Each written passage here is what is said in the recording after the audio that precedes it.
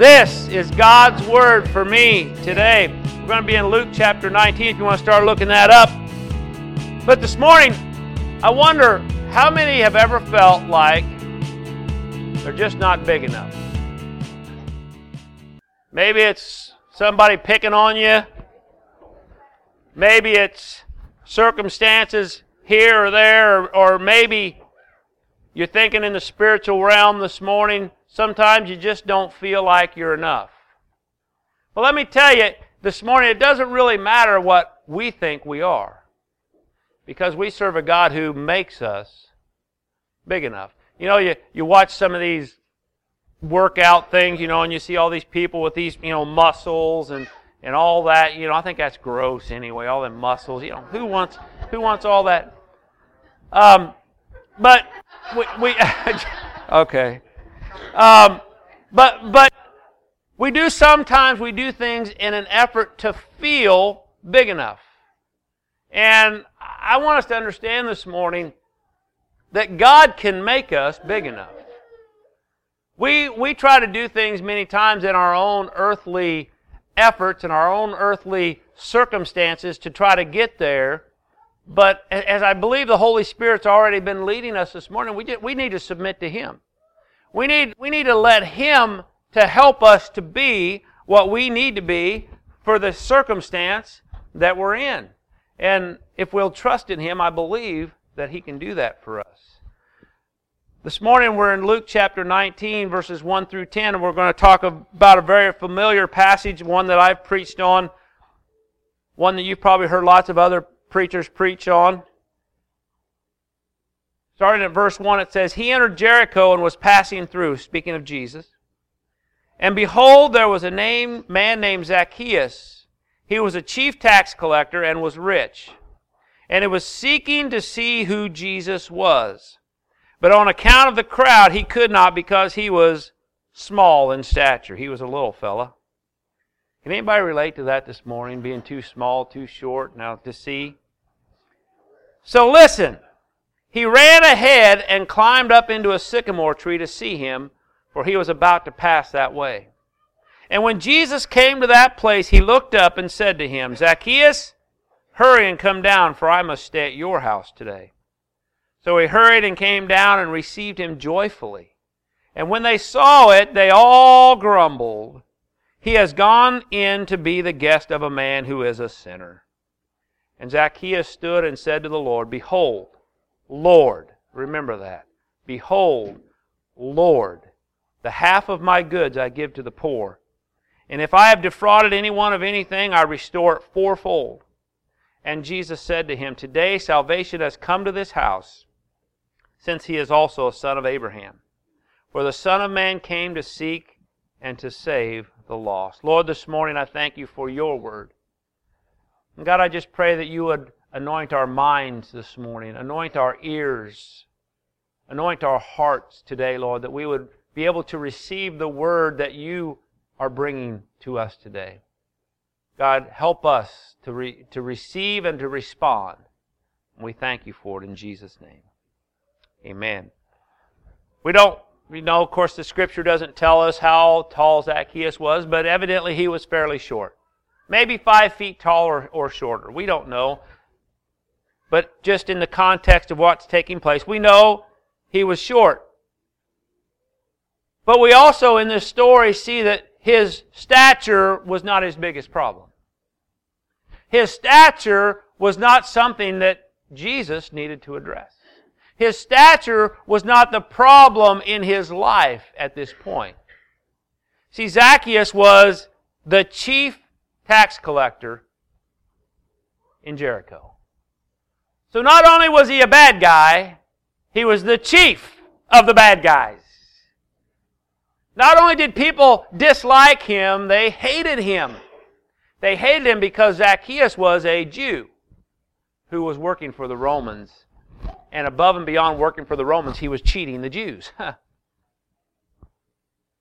So he was a super bad guy.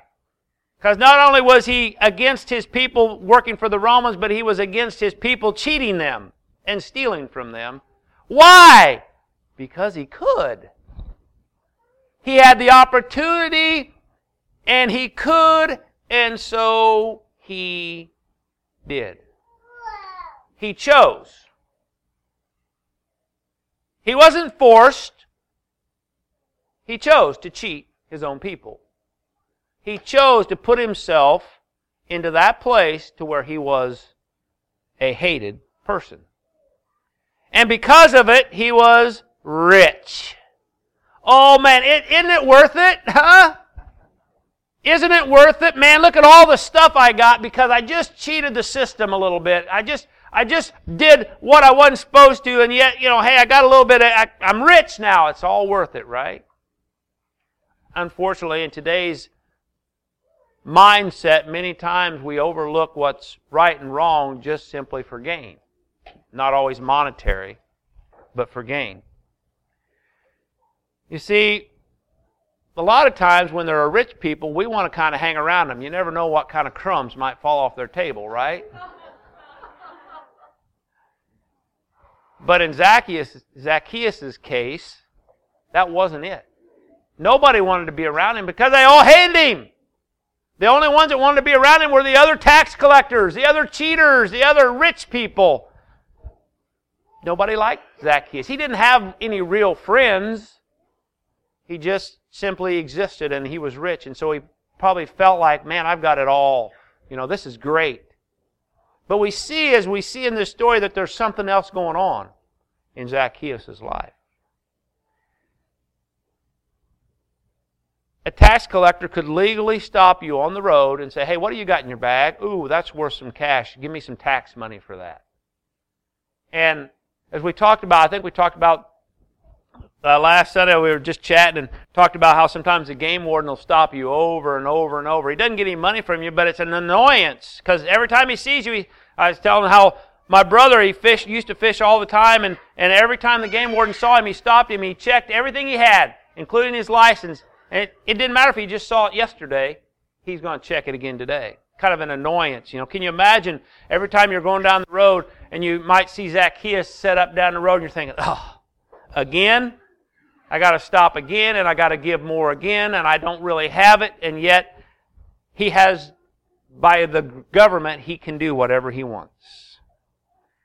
You see, the tax collector got most of his money not on actual wages, but on the extra that he would get because he cheated people.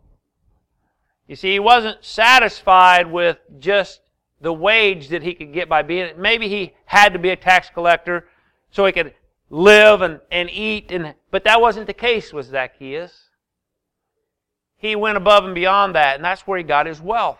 All of his wealth was gained by cheating. Robbers, murderers, and tax collectors were all thrown in the same bucket when they talk about them in the Bible.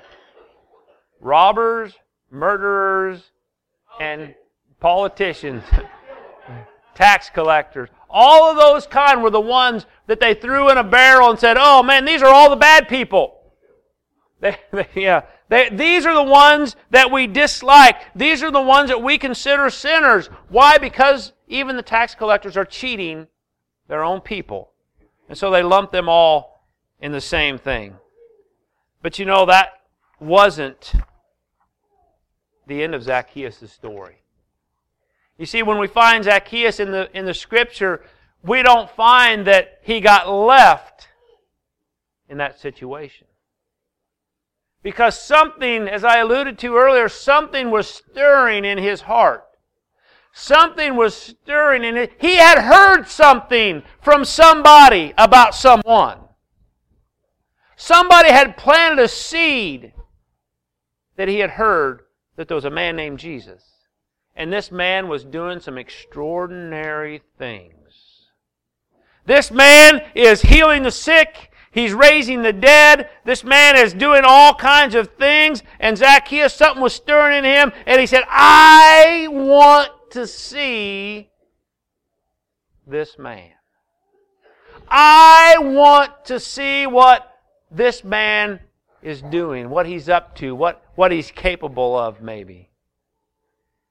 You see, we don't really know why, but we know what was taking place in Jesus' ministry, and we know that there were a lot of things. So, Zacchaeus was interested. Maybe it was Matthew, one of Jesus' disciples that had been a tax collector.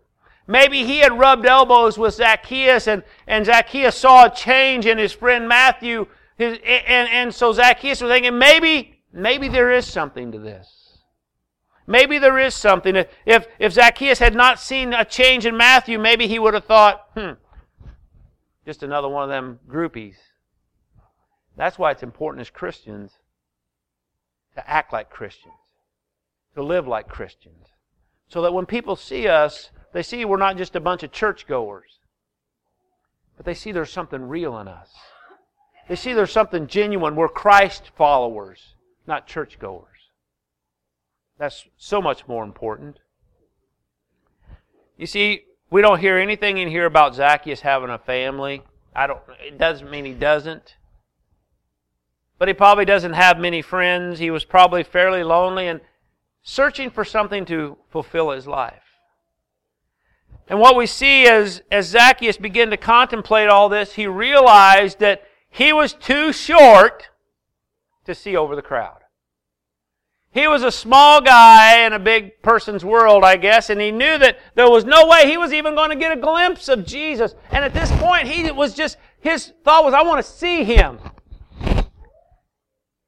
And so he had to come up with a plan. In verse 5 it said, when Jesus reached the spot, he looked up and said to him, Zacchaeus, come down immediately. I must go to your house today. You see, Zacchaeus decided, I have to come up with a plan, and I have to take off. And I have to run ahead of the crowd, and I have to find some place. He finds a sycamore tree, and he climbs up in the tree, and he finally gets to see the man he's been longing to see. And then Jesus stuns the crowd when He says, I'm coming to your house, Zacchaeus. We don't know how. Had Jesus heard Zacchaeus' name, and if he had, it probably wasn't on good terms. But when he looked up, and Jesus coming down the street, I can envision Jesus being. We talk about this on Wednesday nights. We talk about how sometimes Jesus did things for effect. Jesus did things to get people's attention. Jesus did things so that people would take notice. He might be walking down the street, and thinking, man, I know Zacchaeus is up there in that tree, and I can't wait to get there because, man, am I going to make a stir now. I am going to stir the water. And he comes walking down the road, and he's, hey, Zacchaeus, come on down here, buddy. I'm going to your house. Now, I don't know what you guys would think if I just said, hey, Brent, hope lunch is good today because I'm eating with you, brother. Well, maybe anybody else? Do I have a better offer? Oh boy, he don't know me very well, do he? Anyway, I don't know what was going through Jesus' mind, but I know Jesus when he was walking down the street, and Zacchaeus really wanted to see Jesus, so Zacchaeus did what he could do, and Jesus came by. And then what happened among the people? Verse 7, it says, and when they saw it, they all grumbled. Can you believe the pastor is going to Brent's house to eat ramen noodles? I got ribs at my house. Who would that be? Debbie planted that seed in Sunday school this morning. Shame on her, saying rib. Adam got thrown under the bus for that one too, but anyway. But they said, he is gone in to be the guest of a man who is a sinner. So we see here that not only did Zacchaeus want to see Jesus, the next step we see is Jesus wanted to see Zacchaeus. You see, I believe that if we read the Scripture, we see that Jesus wants to see each one of us. And not just as He's looked down from heaven, yeah, I see those 50 or 60 people. But He wants to come to your house for dinner. He wants to have an intimate fellowship at your place. in your life? And then he invited himself over for dinner. Now, we don't see Jesus doing this any other place to this point in the Scripture. But we see that Jesus wanted to spend time with Zacchaeus. Again, maybe Jesus was just wanting to have the last laugh at all the religious leaders of the day and all the people that just thought only certain people were going to heaven, those of us who, dress just right and we act just right and we only break the commandments that we want to break, Unfortunately, that's the way the Pharisees acted. They didn't live according to the Word, except for in the areas that showed the most, many times. But four things as we see this visit between Jesus and Lazarus. The first thing in verse 6, when Jesus told Lazarus what was taking place, verse 6 says, "So he hurried and came down and received him joyfully." Something was happening in Zacchaeus' life. Did I say Lazarus, didn't I? I just thought in my mind, did I just say Lazarus? I did. See, you never know what's going to come out. Zacchaeus. Now, we're in Zacchaeus. Something was happening in his life that caused him with excitement when Jesus spoke that. Can you imagine? He's like, whoa, I just wanted to see him. Now all of a sudden he's coming to my house. And unlike Brent, he was excited that I was coming to his house, or Jesus was coming to his house. He's coming to my house, so Zacchaeus climbs down the tree and he runs off, excited.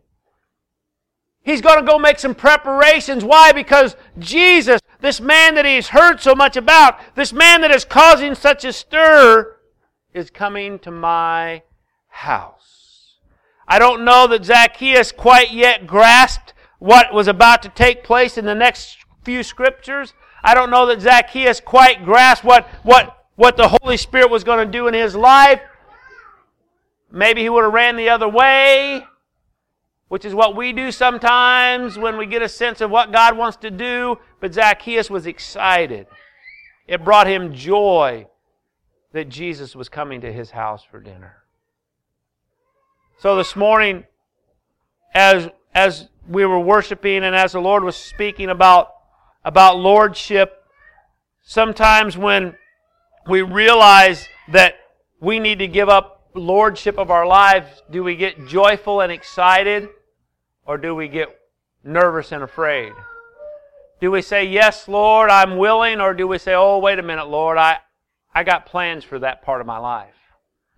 At this point, Zacchaeus was so excited that he just with reckless. I had a coach in football, Dave Dione. He always talked about reckless abandon. And as a linebacker, that was part of the fun part of being a linebacker. Reckless abandon.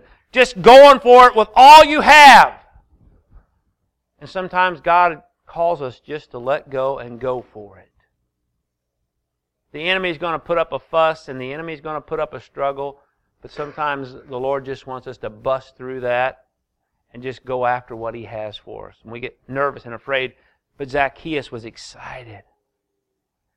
This is one of the most exciting to me this morning after worship, after being in the presence of the Lord and hearing what I felt the Lord laying on my heart, knowing that this was in my sermon this morning. He acknowledged Jesus as Lord. In verse 8, it says, "And Zacchaeus stood and said to the Lord, Behold, Lord." I'm going to stop there for a minute. Something had just taken place in Zacchaeus' life that he didn't expect. He went from desiring to just see this man named Jesus to then making the next step and saying, not only is this man Jesus, but now He's my Lord. You see, that's a step that sometimes we find so hard to make. Even as Christians, we find that step to say, oh, I want this thing to happen in my life. I want Jesus to do this, and I want Jesus to do that. And Jesus, oh, I'm ready. Make me Lord of that area. Make me Lord. Say, yes, you can do whatever you want. And I will do that. But too often we say, oh, that's how, yes, yeah, well, I don't know about that, Lord. Not right now. Not ready for that. So it's a conscious decision that we make, whether or not we will let Him be Lord. You see, Zacchaeus here, he said, "Behold, Lord." Now he goes on. This is what we find to be so amazing about this transformation. Zacchaeus, he confirms Christ as Lord, and then he says, "The half of my goods I give to the poor." He's putting some legs behind his proclamation. Not only is he saying, "Oh yes, Lord," he's singing, "Oh Lord, Lord, Lord," and then walking out and forgetting all about that. But he's saying, "Lord, here's what I'm going to do because of what you have done, or what you are doing in my life. I'm giving half of everything I got." Just to start with, he gives half of everything to the poor. Now that's just the beginning, but think about it. And think about the order in which he does these two things. This is even more amazing. Because first he says, "I give half of everything I have to the poor." And then he says, if I've cheated anybody of anything, I'm going to give them fourfold from what I've cheated. He evidently had good books, because he knew that he had cheated, and he says, every person that I've cheated, I'm going to pay back 4 times. Now listen, here's one of the things I find really amazing. He didn't start off with, "I'm going to give everybody back 4 times what I've stolen from them, and then out of what's left, I'm going to give half to the poor." You think, well, what's the difference? It's a big difference. If you have $1,000, and you know that you've cheated some people, and you're going to have to give them some money back, and so that's going to add up to about $500. So then you say, well, first of all, I'm going to give half away, so now you're down to $500. And then you're going to give math, you've got a whole lot less, like in that case 0, but, he could have said, "Lord, first of all, I'm going to give the people back that I stole from, and then I'm going to give half away." But that wasn't what he did. You see, up until this point in Zacchaeus' life, money, Rome, riches had been his Lord. Power and authority. He probably got a thrill out of being able to stop people on the road and take from them. Don't you think? Don't you know people that it's just a thrill to be able to get you to do something just because they can? It doesn't have any benefit, but they can. So here, do this. Why? Because I said to do that. And I believe probably part of that was in Zacchaeus' life as well, but then here, once he confesses Christ as Lord, he says, none of that stuff matters anymore. My life has been changed and transformed. And not only does he call Jesus Lord, he immediately begins to act like Jesus is Lord. You see, I think that's part of the disconnect in our lives. We might call Jesus Lord, but we don't act like He really is. You say, "Pastor, are you saying you're always right and you're always on?" No, sometimes I act like He's not Lord of situations myself. I get worried, I get fear, and I'm thinking, "Lord, you're Lord," and He says, "Really? Act like it. Act like I'm Lord. Trust me in this. Trust me in this. Let me truly be Lord of this circumstance or this situation." Luke chapter 3, verse 8, the New Living Translation says this: "Prove by the way you live that you have repented of your sins and turned to God. Don't just say to each other, 'We're safe, for we are descendants of Abraham.' That means nothing. For I tell you, God can create children of Abraham from these very stones." You see, we got the kids quite riled up this morning, don't we? That's all right. I love them. What would we be like without babies? Come on now. We're going to just keep loving on them and say, bring them on, bring more. Bring more. We love them. Jesus then said this. And Jesus said to him in verse 9, Today salvation has come to this house, since he is also a son of Abraham. You see, Zacchaeus found Christ. He had an experience with the Master. He had an experience with the one who could truly do something in his life. Didn't want to be left out, did you, little fella? Oh, bless the little children. Amen. And then we see the restoration that took place. You see, what Zacchaeus had done because of his decisions in life is he had been kind of excommunicated from the Jewish community. You know, it was quite a deal. The Jews were quite a tight-knit group. I mean, it was important to be recognized as a Jew. And yet, because of his choices, he would no longer be recognized as one of the group. He was an outcast from the Jewish society because of his choices. But what Jesus has said here in this scripture is, listen, he's restored. See, we all need that restoration. And the good part about that is that Christ is always ready to restore. You see, in man's eyes, many times we find that restoration hard until we think, wow, he restored me. We sometimes find it hard to restore others, but we better realize that if we want to count ourselves as being restored, we need to be ready to restore others. There's a lot of scripture that talks about that, and we aren't going to go into it this morning.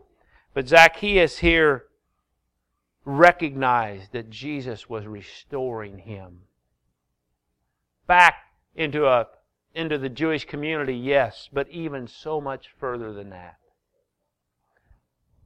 See, Zacchaeus, by his choices, had voluntarily given away that privilege and that pride of being a Jew. But here we find in this simple encounter with Christ a complete restoration. By Zacchaeus acknowledging Christ as Lord, as Jesus as Lord, things changed. Does that mean Zacchaeus was never going to have any problems again? No. Does that mean Zacchaeus was never going to struggle and fall? No. But what it meant was Christ had said, listen, Zacchaeus, you are restored. No longer do you have to be looked at as an outcast. No longer do you have to be in disgrace. No longer do you have to hang your head, but you are restored. And I think that's a message of hope that we can have this morning, that we can be completely and totally restored. And Jesus made a point of making sure this announcement was made in front of the crowd. In front of those who were mad that Jesus went into the house of the sinner. And Jesus says, I have come to seek and to save the lost. He wasn't saying that Zacchaeus wasn't lost. He wasn't saying that, well, he's okay, he can keep doing what he's doing. He says, wait a minute, that's why I came. That's why I was brought into this earth as a baby. That's why I'm going to the cross here in just a little while. It's to seek and to save the lost. And then many times Jesus' quote was, I must be about my Father's business. The Father's business is that none perish, but that all have everlasting lives. See, this morning as we close, I hope we can understand that Jesus is looking for lives to be transformed into His likeness. Jesus can take the most outcast, underdog we can think of, and if they will submit to Him, see, that's the key. If they will submit to Him, He can transform them. And you say, well, how is that ever going to happen? It may take you or me to say just the right thing or do just the right thing that will plant that seed, that will give them that desire that will then end up in them having that transformation. You see, we can't just always expect someone else to spread the word. We can't always just expect someone else, well, that's somebody else's job to tell them about Jesus. Or that's somebody else's job to be kind to them. That's someone else's job.